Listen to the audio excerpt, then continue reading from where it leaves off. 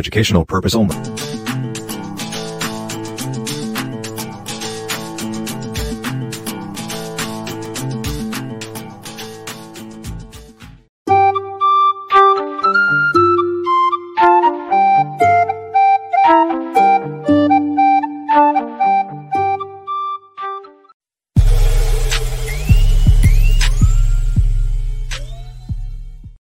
We're about to take it back. Okay.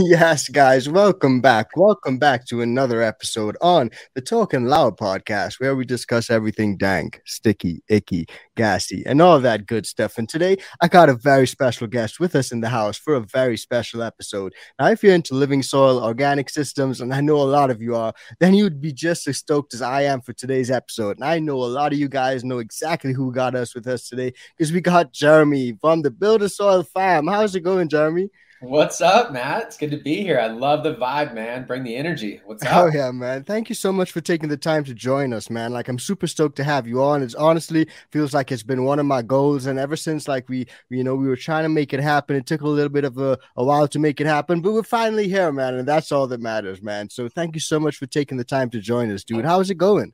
It's going really well, man. Thanks for being patient with me. The last, I'd say 4 or 5 months of my life has been very busy. I had a lot going on. My wife went through a major surgery, but I'm back for 23. Yeah. I'm definitely wanting to be out there hanging out. And so it was really good to see you reach out, because we had connected recently at that event in Denver. And so to me, it was like a friend asking instead of somebody that I just had no, knowledge of. And so happy to be here, man. Thanks for having me on your show.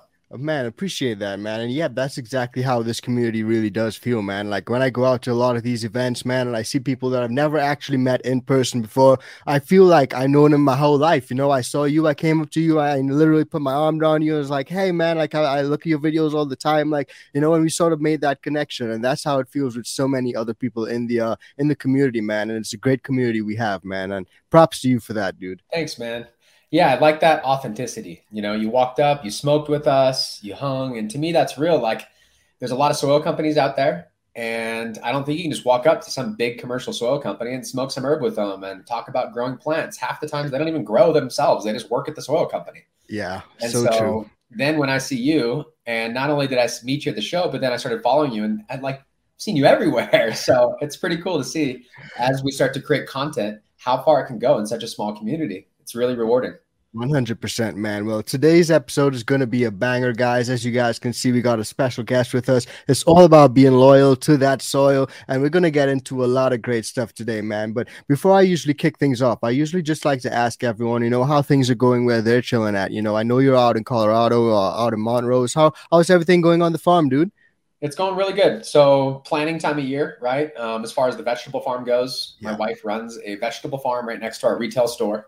We've got some animals that are like mascots or pets. We've got 2 pigs. We've got some chickens. Wow. And so maintaining that. And then in the greenhouse, we're growing winter greens. But right now, it's all the planting, getting the seeds lined out, planning when everything's going to get germinated. And so my wife was in here earlier today, just making sure that's going to go off smoothly. And then just the vibe around here for 2023, once we finally get through the holidays, the phones start ringing, people start thinking about their garden. And so the vibe's up. It feels like it's going to be a busy year. And not only that, today is week 8 in the YouTube 10x10 series that's like literally in my office the other way.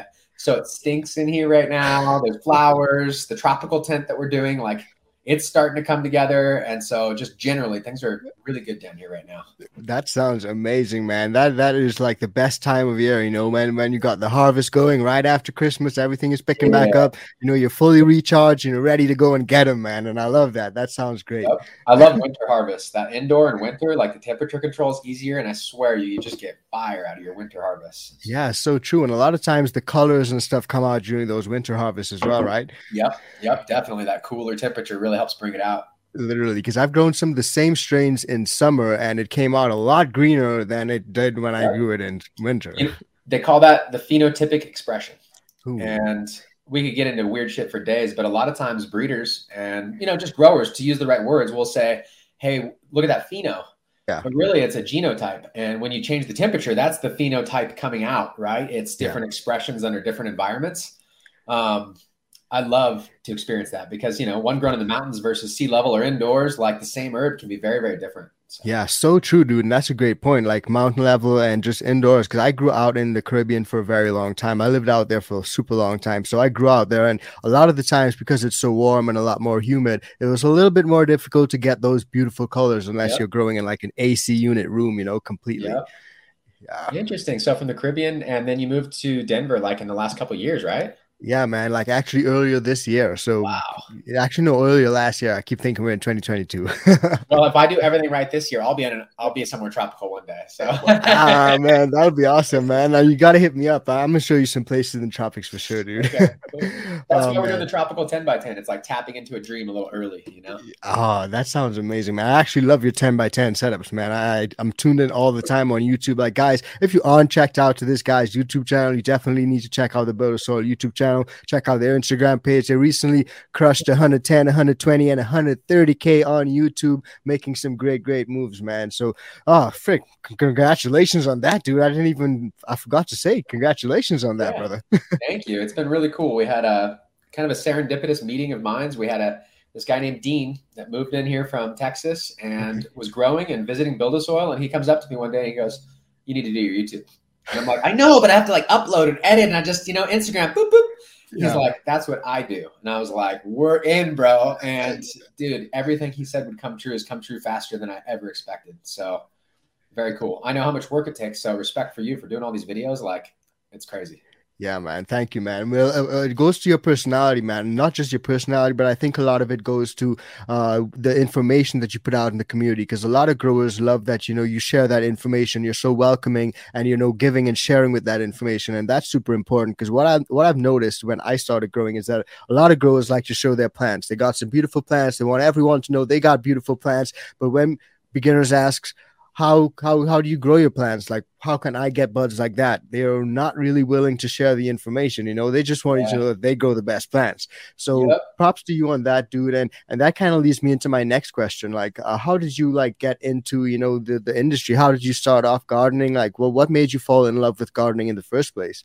Good question, man. That really brings it back. I think even that story about how some growers don't want to share that's a holdback from another time where, in the black market, you wanted to have the best, move those packs, and you don't want someone else to kind of cut in on that market. And while I never slanged heavy, I was like a lot of us growers that we just wanted to support our own habit. So if we had a few friends that would, want to share, it was always helpful. But from my interest, where I started, once I found cannabis, I knew it would be a part of my life. And I think early on, I kind of struggled with the fact that, hey, is this something that is this going to take away from the life that I'm trying to build, or can this be a part of it? And then the veil starts to get pulled back and you hear doctors, lawyers, attorneys, like everybody consumes. And so I'm thinking, okay, maybe some people are the problem, maybe not the plant. And I was able to validate that in my own life as far as working out, running a business and everything else. Like, it never really became an issue. And thank God for that. I mean, it's one of these rare things out there that obviously it can become something you can be dependent upon, but it's one of those that is very forgiving. And so I really respect the plant. And when I moved to Colorado, I'd grown a little bit before, but it was nothing too serious. There was a million dispensaries around me and in California. But when I moved here, it was just a lot harder. It was the first time I'd ever seen brick. Like, I grew up in Orange County and I just, like, chronic was all you ever saw. It was like just herb. It was like, just give me a bag of weed. It wasn't anything special. I remember asking for purple stuff or anything fancy, and my dealer's like, "Bro, that doesn't exist." So it was just, it was a lot harder to get information before prohibition, really kind of started to end, at least recreationally, medically, across a number of states. And now we can all share this information and talk. And so in 2009, I moved to Colorado and I started growing a lot heavier at that point. And I grew a lot of different ways. I did recirculating, deep water culture. I did little hydro buckets. I did cocoa core. I messed with many different methods. And I kept tinkering. I was always like trying the new product at the hydro store. And I ate organically and I bought organic food and produce just because I did realize that the Roundup spray and some of the practices weren't something that I was in line with. Yeah. And all that being the same, I started to compare and I started to grow a little food because cannabis was a gateway for me. I was like, well, I'm going to grow other plants. This is amazing. And so I started doing that, and I was using my cannabis nutrients on like peppers and tomatoes. Do I have to flush my peppers? Fuck, can I eat this? Like, and so with those questions, I started getting into the organic forums on IC Mag. Yeah. And there was a big one, the recycled organic living soil through like recycle. I forget the Rolls thread on IC Mag, and Clackamas Coot in Afghanistan, and Tim Wilson of Microbe Organics, and just a whole bunch of people were in there. Blue Jay Way. I mean, he's now Mountain Organics. Ooh, a lot evolved from that original forum. And in that thread, they were just sharing just mind-blowing information. Like, you know, kelp has these hormones. Did you know compost does this? And I just, every time there was a question, there was a better answer. Wow. It was the first time where I saw that you'd ask about organics, and a lot of guys are like, oh, you can't do that. It doesn't work, or it's not as good, or it doesn't yield well. And then there was this group of people being like, that's all bullshit. You've been sold a bunch of lies. And so that got me intrigued. I started mixing different recipes, Afghanistan's recipe, Coot's recipe, recipes that I'd read from other people. And part of that was I'd go to the National Forest up here and gather leaf litter and some compost stuff. And it felt like I was really making something special. And the Coot's recipe did really, really well. And so a lot of us just started sharing it with our friends. And then it was hard to source ingredients. And so that's eventually where Build a Soil kind of came out of. But a lot of people are like, did you go to school for this? What's your background? It's just pure passion. Yeah. And so similarly to like, I practice jujitsu. And one of the things that's cool about jujitsu is that you can learn from black belts. They don't keep that secret. They want you to learn. They want you to get proficient with what they know and bring it back to them and see if they can still beat you. It's like iron sharpening iron. It's just like, I was just about to say, it's the way. And so now that we can all share with each other, it used to be when Build a Soil first started, people were like, I wonder if anybody could do this commercially. You could keep the soil, it'd save money, it'd be amazing. People are like, nah, I don't think it'll work, man. And then GLP Nevada was one of the first commercial grows we worked on. And they've been killing it. It's just steady. And tons of other grows have come out, figured it out. But, you know, in the beginning, it was like converting a hydro room that didn't have the shape for it. And now people are literally building living soil grows with wide doors and rolling beds. And dude. Like, everything's changed in the last decade. And February, so next month, it'll mark our 10th anniversary from the day we got our business license. And we started it about a year before. Congratulations, man. Wow. It's a big year right now. Yeah, dude, it's a massive year, man. I can hear the passion coming straight out of you, man. And a lot of people say, you know, they may say like, what's your background? What's your, did you go to school for that? But a lot of it is experience, you know, just being passionate, learning from experience. And a lot of times nothing can beat experience. Even if you have your degrees and you go for a job, a lot of these employees want to know what experience you got, you know? So well, not only that, but when it comes to growing, like it's this weird thing where people see money in it and they want to help and it's fun, but there are other companies out there that carry similar products and they're in the industry. There's big companies, small companies. And like I mentioned, if they're not actively growing, then how can we trust? And so if I'm going to do jujitsu, I don't want to learn from some guy who's never grappled, but read tons of books. Yeah. And what's so great about jujitsu is you can find out instantaneously if it's all bullshit or not, because you can grapple. But you can't grapple online with these growers if they don't have any plants, or if they run a company and they don't actually smoke or don't grow. You just may not know. Yeah. And so when you can get to, I think part of our success is that the last 10 years, there's never been a day that I didn't have a grow going. 24/7, 365. We've documented every single one of them through Instagram and YouTube. And we've finished every single one of them fully, except for where I got ripped one time. But we just walk it every single day. It's like being a personal trainer. You should be at the gym every day, not just preaching from 10 years ago, you know? Yeah, man. That's so true, man. Again, I hear that passion coming out of you. And that's a great analogy with the jiu-jitsu, dude. But I got a question, man. What sort of like pulled you, you know, into the organic style of gardening as opposed to synthetics? Because I'm sure that at some point in your life, you probably used the bottle, right? Yeah, definitely use bottles. I ran the Lucas formula for a while. I've used advanced nutrients. I've used all the stuff that I would never use today. But I think that that's part of my experience. I went through, instead of questioning everything, trying everything, and then eventually developing my own kind of feeling on that. Now, I think had I started today, I probably wouldn't have done that because there's more options now. There's a Build a Soil. There's other soil companies out there that you can start with, where when I first started, there wasn't those options, right? You'd have to make super soil from scratch via Subcool. And that was kind of like one of the big recipes going around. And so as far as As far as that goes, I think that the way that I got into organics was several reasons, but I had two dads, my stepdad who raised me and my biological father, who was both incredible people. And part of why I started Build a Soil is when my dad passed, I realized life's pretty short. But one of the things he taught me growing up was that there's a lot of chemicals out there that may or may not have a harm as we get older. And if you can avoid it, it's been proven for thousands of years, these older methods work. Yeah. That doesn't mean don't go to the doctor for toothache and stuff like that. But he was very much into understanding what some of the often purchased products may have in them. And so that was always in the back of my mind. And so I started eating organically. And early on, I had like a Vitamix blender, and I would do cleanses, and I would be, surfing, growing up in California, just trying to keep my energy up. And very young, I just really wanted to be as healthy as possible. It seemed like a worthwhile investment. So when I started growing, naturally, after using the bottles for a while, I was thinking, I wonder how you grow organic, And obviously, it's not like in a field where you're spraying for weeds. So it's slightly different as far as what organic means. But I remember a lot of my buddies that were very educated. They would say, "Why organic doesn't matter."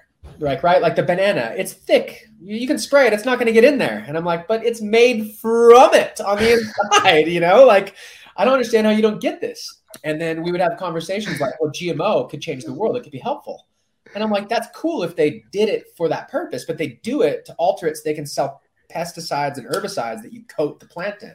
Yeah. And I'm like, so by nature, 99.9% of all GMOs are modified to take chemical as opposed to modified for some beneficial reason. Now, golden spinach or whatever, or golden rice, was one of the reasons, but it never took off. It was a failure. And so to me, the research that I could do, the experience from my father who taught me to avoid these chemicals at all costs if possible, that coupled with the fact that the best herb legendarily has been grown in a very natural method outdoors. Yeah, it made sense to duplicate that. And then when I found that people were doing it and could do it, and they said that it was better, I had to see for myself. And so having both experiences, obviously genetics and environment are huge. But when I meet somebody that's going to grow for the first time, typically what happens is they either have a failure or they grow herb that's not like what they get in the dispensary. And they're frustrated by that.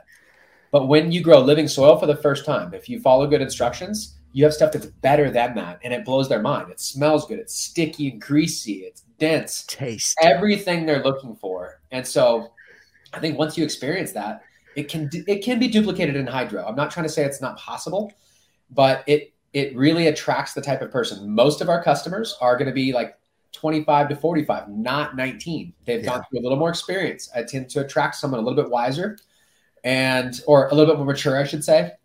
And then along with that, I feel like they value other parts of the organics. And it's kind of like a decision. They're not looking for, should I go hydro or organic? A lot of times they've decided organic and then which way from there. And then as I got older, I realized, wow, having a big bed of living soil works with how busy I am. I can go snowboarding on the weekend, or I can spend time with my family and have a job, and things go productively well. Where when I was on hydro, I had to call in sick to work for floods. You're like, oh my God, I flooded the whole room. Or, you could have like a crop literally turn on a dime because of a mistake. Yeah. And so I feel like the living soil was more forgiving, and I just went with it like all in, and I've never looked back. The last decade, that's all I've been doing and thinking about. So. That is beautiful, man. I honestly love hearing these things, dude. But I always ask people that come on to the show, like, what's their inspiration behind the name? So you guys' name, Build a Soil, it says so much in such a short name, and it's beautiful. But tell me a little bit about the inspiration behind it. Well, from a sales and marketing perspective, I was trying to think of myself thinking, can you type it out? Is it going to be like horticultural living indoor supplies? Like, how do you add that to the end of your email? I wanted it kind of short, succinct. And then I'd be on the forum and someone's like, yo, I'm about to build a soil. Should I get some compost? I was going to build a soil. How much pumice? Or I was going to make some soil. And so I just building to me stimulates up. And a lot of the living organic soil is to build the soil up, not to till it down. Yeah. And so I thought, let's build a soil. And when I said it out loud, I was like, man, there's build a bear, build a this, build it. There's it is a thing. But to me, ever since it came off the tongue, I was like, this is it. Makes sense because we build soil. Yeah. And it just stuck since then. And it feels a little cheesy at times, but I'm glad we went with something very simple because it's really what we do. Yeah, man. I think it's perfect and like it's recognizable and it's you guys. When I hear that now, I think of you guys. I think of the Builder Soil Family Farms, and you guys are doing some great stuff. And as I said, guys, they're definitely on Instagram, they're on Facebook, they're on YouTube. Check them out all over, man, and just give them a follow. You'll definitely learn at least one thing. At least one thing. But man, one thing that I've noticed is that microbes are super important when it comes to these living soil setups, man. And microbes are something that you preach about quite often. So just for those who may want to get into the living soil setup, but they're still on the bottle, just explain how important microbes really are. Okay, yeah, it's good. I think this is part of the correlation from the differences. So when you have synthetic nutrients, what we're looking for is the end result that would normally happen through a microbial community.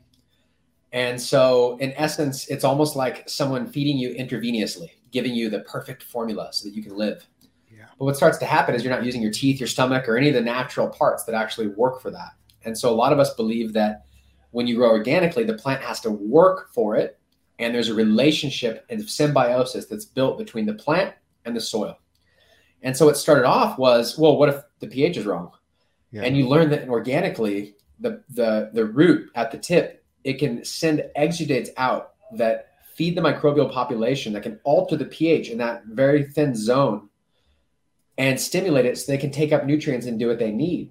And so I thought, wow, how smart. Why would I want to bypass all that natural intelligence? And I learned that bypassing that allows you to be fast and specific, kind of like a white lab coat, like a doctor saying, aha, here's a pill. I have fixed your pain.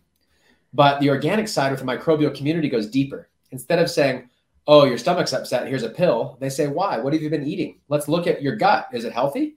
And if you've been eating unhealthy and drinking a lot and just generally not keeping a good, healthy gut microbiome, you're not going to absorb nutrients into your body and disease can start. And so when I realized that those correlated, I started to understand, okay, this biological community in the soil, that's what's responsible for eating all the organic material and converting it to what would be in a synthetic bottle. Yeah. And so then the argument becomes, well, if it takes all that work, why wouldn't you just cut out the middleman and just buy it if it's all the same? I believe there are some big differences. There's multiple types of nitrogen. Some affect the pH more than others as far as which type. And when we are trying to be in control, we have to be. So like Masanobu Fukuoka, he discusses how a tree grown from seed does not need pruning. But one that you've pruned, now you must prune forever because it'll break its own branches. It will never be right. And so similarly, if we're always using nutrient bottles, now we must be good. And that's why it does take some knowledge. Like you have to flush and you have to add the right amount and you have to be aware of like, oh, is that calcium? Is that this? Where when you're trusting soil, as long as the buffet is full. And what we found when we started building soil at the lab was we didn't want excesses. It's harder to take stuff out. It's easier to add it. So as long as there's not too much sodium, not too much bicarbonate, any bad guys in there, the microbes will proliferate. And they'll be able to break down all of the nutrients and help the plant take it up in the amount that it needs, in the proportions that it needs, according to its own genetics. And so that allows you to have a full room of different genetics, all in the same soil, and they're all crushing it. Versus when I was in hydro, I'm like, wow, that one's smaller. I'll give it a half dose. I'll mix up a strong dose for that one. And you end up running like a small little business op every night. You gotta figure out how to feed your plants. And so lots of reasons, but the microbial community there controls the pH, helps the uptake of nutrients, and acts kind of like your stomach does in a human, where synthetic is like straight in, right? Yeah. So true, man. And that is a great analogy as well. A lot of you guys who may not understand exactly how important the microbes are, they literally are like the living, working organisms that do everything in the soil for you, that, sort of let the plant do what it needs to do. And that analogy as well with the gut, I think that's also a great analogy, because when you're feeding your plants, a lot of these bottle nutrients, I've used a lot of synthetics.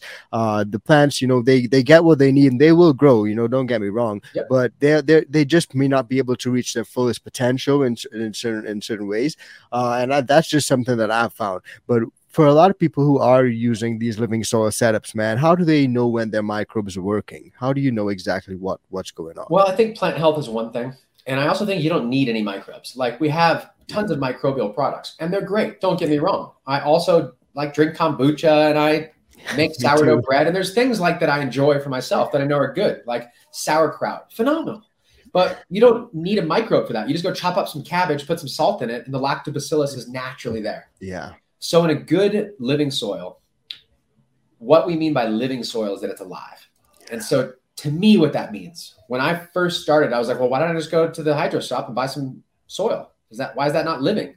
Yeah. What I realized was it didn't have all of the rock dust, all of the composts, all of the things that mimic soil outside that is alive, that has decay. And so anytime you bring carbon, like seed meals and leaf litter and all the inputs we put in our soil, that with the compost, it's full of life and it's working. But if you've overwatered, the microbial community can steer towards anaerobic microbes because nature doesn't see good or bad. They just see a job to do. Yeah. And so you can most often tell your microbes are working when your plants are growing healthy and you're in a living soil. Now, if we're worried about things like maybe we had a dry down or maybe we're in really small containers, and so we're worried about that community staying thriving, adding these microbial products, it definitely makes a difference in the sense that we're constantly out competing with what we know to be positive over and over again. But I'm also reminded that, Masanobu Fukuoka, his One Straw Revolution book, it's a great read. He oftentimes reminds us that nature has everything. You don't need any of that. Yeah. And so I don't want people to overthink the living part of it. If you're in a good environment where it's warm and there's water in the soil and you've got a plant growing, I promise you the microbial conditions are off the chart in there. But if we're like adding hydrogen peroxide and using just cocoa and no compost and then adding microbes sometime, there's going to be booms and busts of microbes and we'll have to add it all the time. Yeah. And hydro growers oftentimes will add microbes because they'll clean the roots and keep things healthy. And they'll also increase the terpene level on the herb. So when commercials started getting big, we'd see a lot of the hydro grows with less than 1% terpene content. And some of that was genetics, right? And the addition of testing and drying and curing and stuff allowed them to steer towards better genetics. But what we saw is that when someone grew organically with a similar strain, they'd be getting 3, 4, 5, 6% terpene levels. And so the hydro guys started to add some of the benefits like humics or fulvics and microbes and started to tweak the hydro to kind of raise the levels a little. Yeah. But I really do believe that we don't have to be like, we can be a steward of the plant and let it work for us. We don't have to control every detail and be the master. And I think we get better results that way. So.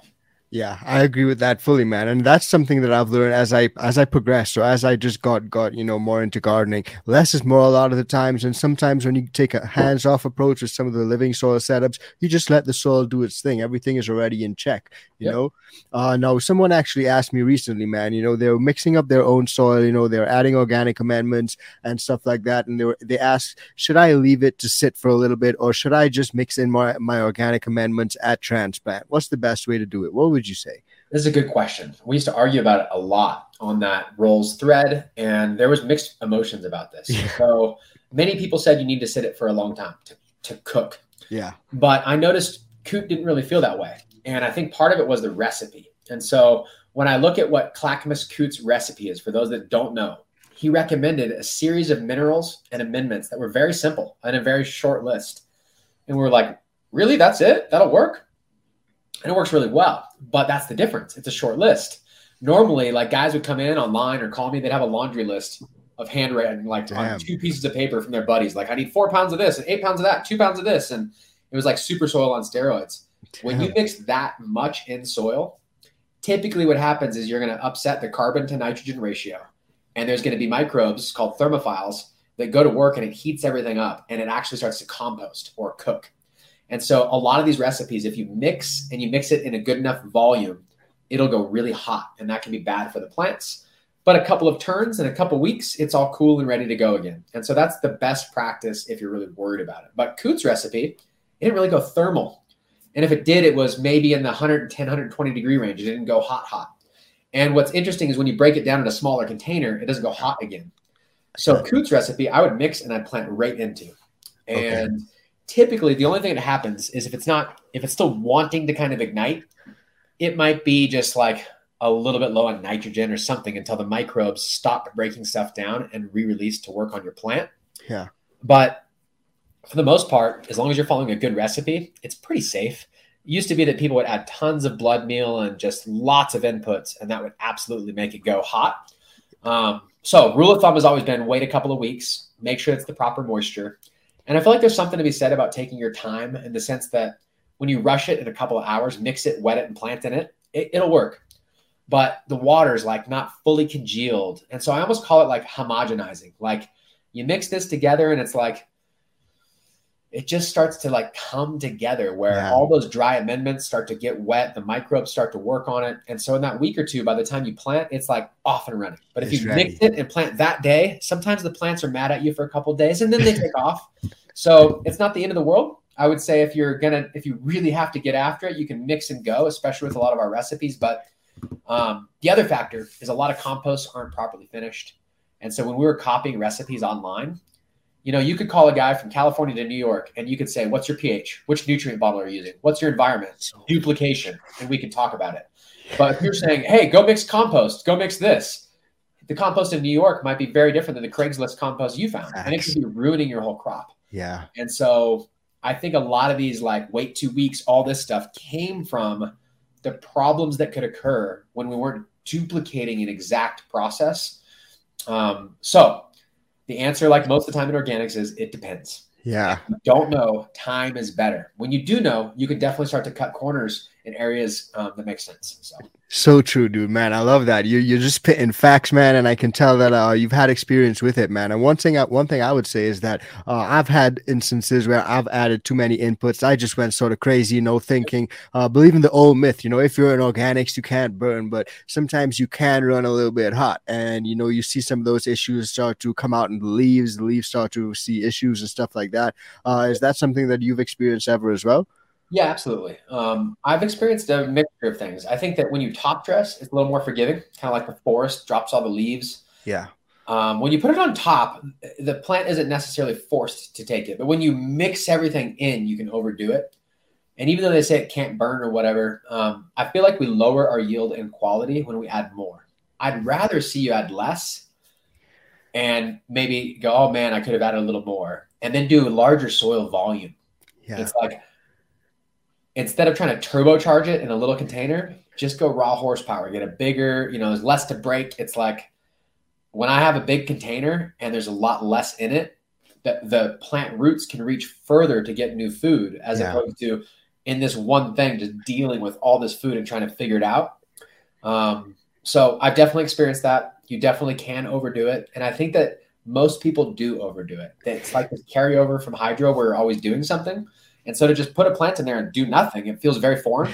And we're always like, oh, add some more. If a little is good, more is better. And I think that over the first couple of years, people really do figure that out. And they get some unbelievable runs with very, very little input. So. Yeah, man, that's just more a lot of the time. Now, you mentioned like soil volume and container size a couple of times, man. So for a lot of people who are doing organics, and there's a lot of debate about this, what would you say is like the ideal pot size, you know, for an indoor grower? Because some indoor growers find it difficult to get, you know, massive pots in there. Well, it's interesting to me because I feel like if you have a canopy that's 4x4, you should be able to fit any amount of soil to fit under that. You already have the 4 foot by 4 foot area. Literally. I think what it is people are scared to invest in something that's hard to move around. Yeah. In an emergency. Maybe they're in an apartment somewhere and you want to put 100 gallons of soil right there. So I get some of those reasons. But when someone's got a 3-gallon pot with empty space 3 feet over to another 3-gallon pot, I'm like, you could fit a 15-gallon there just the same as you could put a 3-gallon. It's not much more footprint in the area. Literally. If you're sea of green and every 3-gallon is wall to wall, I get it. But what I consider is more soil per canopy. Okay. So under a 4x4, I would consider running 3 gallons if I did like 20 of them, or as many would fit in that area. That would still be 60 gallons of soil for that 4x4 area if I had 23 gallons. But I would flip immediately into flower with 0 veg time because I know those plants would still be able to run out of it. So to me, I think of that as soil per canopy. And if you can fit, you know, a 4x4 container in your 4x4 area, that's more than 100 gallons of soil. It's a lot of horsepower. But you could also do 4 30 gallons and be more soil than that. You could do 4 20 gallons. Either way, the idea is to kind of max it out. But I've noticed a sweet spot. Most people that are indoors, I think they over veg. And it's kind of a carryover that we're trying to get a big plant and then flip the flower. Where if you have a plant that's pretty stretchy and in living soil, you veg 1, 2, 3 weeks, you can fill up the entire canopy. And so from that, it makes it easier to see the benefit of a larger container. What I mean by that is if you're in a 10-gallon and you over veg it, when you flip to flower, the plants double in size or triple sometimes. It's called stretch. Stretch. Not all the genetics, but a lot of them. Okay. And what'll happen is you need the roots to be able to stretch also. Oh, okay. So the best soil container size is one that has plenty of room for root stretch when you go to flower. So if you're in a 5-gallon, you better flip to flower the day you plant up, and then you'll probably be fine. But what we found was you can probably deplete that 5-gallon almost all the way in one round. And the better way for no-till, so we don't have to throw the soil away, so we can keep it forever, is to have a soil volume enough where we're maybe going to 30, 40, 50% of its life and never really like completely breaking it, because then it's like starting from scratch every time. Yeah. And so my ideal is a 15-gallon and up. And I think once you get to 20, 30 gallons, it's every bit as good as a big bed with one plant. I mean, it's just easy. It crushes. But if you can't do that, the most important thing is to consider the plant size versus the container size. And because we're not using synthetics, as above, so below, we want to have a plant that's roughly the same size as our container above. Yeah. If you grow a canopy that's 5 times the size of the soil container, it's going to be harder. You're going to have to supplement teas and feeds and all these things. So that's my advice. If someone could start with a minimum 15-gallon, I think they'll absolutely crush it. The only caveat I have to that is for brand new growers, the earth box. It's like 10 gallons of soil or so. It is one of the easiest methods I've ever used. You put a plant into it, you water down the tube, and it wicks the moisture on its own, and you don't have to do much. Yeah, I heard about those, man. Wow, that's really pretty good. dope. I was about to say grassroots fabric pots always. I love grassroots, but a lot of people are scared to dope learn how to water, and the earth box takes that out of the equation. Yeah, So that's so true. Because if you have a 100-gallon container, I think a lot of people are worried they'll overwater that and be screwed. Yeah. And so I understand some of the trepidation, but I've referenced it many different ways. I feel like, can you imagine having like a cup this big and trying to keep a goldfish alive? You better be a scientist, like perfect pH, just the right amount of food so it won't die. You got to clean it, make sure everything's healthy. But if I put that same fish in a 100-gallon tank, I could probably not check on it for a month. And the pH isn't going to swing, and the fish will still be alive as long as it's fed. So I just think making it easier on yourself to produce higher quality, it makes sense to get a little bit more soil. And then when you don't throw it away, the investment pays for itself pretty quickly. So. Yeah, so true, dude. So friggin' true, man. Well, that's a great point. And a lot of you guys who were looking into living soil setups, that's a tip for all you guys, man, because pots are super important. You got to pick the right one, man. But you mentioned earlier as well, like flushing. Do you do flushing in organics? You flush it all? No flushing. This is another big argument. It's a huge topic of conversation. We talked about it in the Rolls thread back in the day, and everybody had their own opinion. But essentially, what the key difference is when you're in hydro, it absolutely makes sense to flush because we're talking readily soluble nutrients. So the plant can't stop taking it. It's just forced. Any water it's drinking is going to have the nutrients with, and it's going to have to deal with them. And so cutting that out allows the plant to stop doing that and kind of finish. But if you've never ran a genetic before and you don't know its true potential, you're left with a schedule. And you say, okay, I'm going to start flushing. It's the end of week 6 or 7 or however long you want to flush for. And the plant will go into senescence and die, and basically it's harvest time. But when you're in living soil, you could have it in an amount of soil with tons of nutrition. And when the plant is ready, it will go through senescence. And it'll start to fade on its own, even though there's food in the soil. And it will take its natural trip towards death. That might be 9 weeks, 10 weeks, might be 8 weeks. But what we get is we get to see its genetic potential. We get to see when it's finished growing because it can just stop taking those nutrients up because it has to feed exugates and work to get them, and it'll still finish on its own. And when we see that happen, we realize, oh, there's no need to flush. The plant will finish on its own. I obviously don't want a stark, green, dark, nitrogen-rich plant at harvest, but some genetics are more that way than others, and you really get to see that in living soil. Some fade like crazy. Some don't as much. And I've seen both of them burn well, depending on the genetics, the finish time, and the cure. But in living soil, the nutrients are held by cation exchange. So just dumping a little water on there, unless you're just really leaching it out, is not going to change anything. And even in hydro, obviously I want properly finished herb, and there's a lot of feelings about this. But in hydro, when the leaves are fading, that's feeding itself the mobile nutrients from the leaf. It's still feeding, so to speak. Yeah. And so others think that the lack of chlorophyll there makes it slightly more palatable. I think each genetic's different. And I feel like in living soil, certainly there's no reason to flush because there's no salt buildup. Yeah. And so in hydro, I think the best reason to flush is you do get buildup. And so if you don't flush, you're not getting proper nutrient uptake. But I think that if you had a really good grower and they didn't flush versus one that did, it'd be hard to tell the difference between the two herbs, even though a lot of people would say, if you don't flush, it's ruined. So when it comes to living soil, there's no reason, in my opinion. We worked really hard to build that soil, and there's no reason to try and leach nutrients out because the plant's really not taking them up toward the end anyways. I do oftentimes do water only.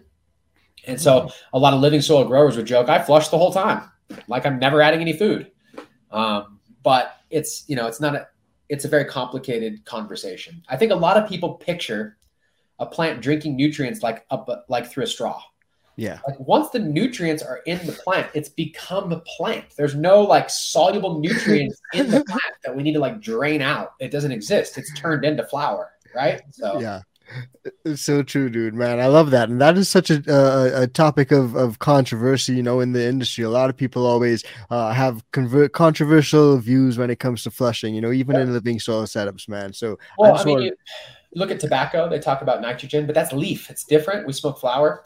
Yeah. I also think heavy metals, right? Like the tobacco's an accumulator. It can pull up cadmium and a lot of other harsh ones. Yeah. But we smoke the leaf, and I think that's why it's so dangerous, where like if you have a heavy metal failure in cannabis, you can wash the resin and you can actually smoke that, and there's no heavy metal in it. It's stored in the leaf material. And so I just think that there's more to learn, right? But a lot of the science leads to the fact that the flushing is not really important.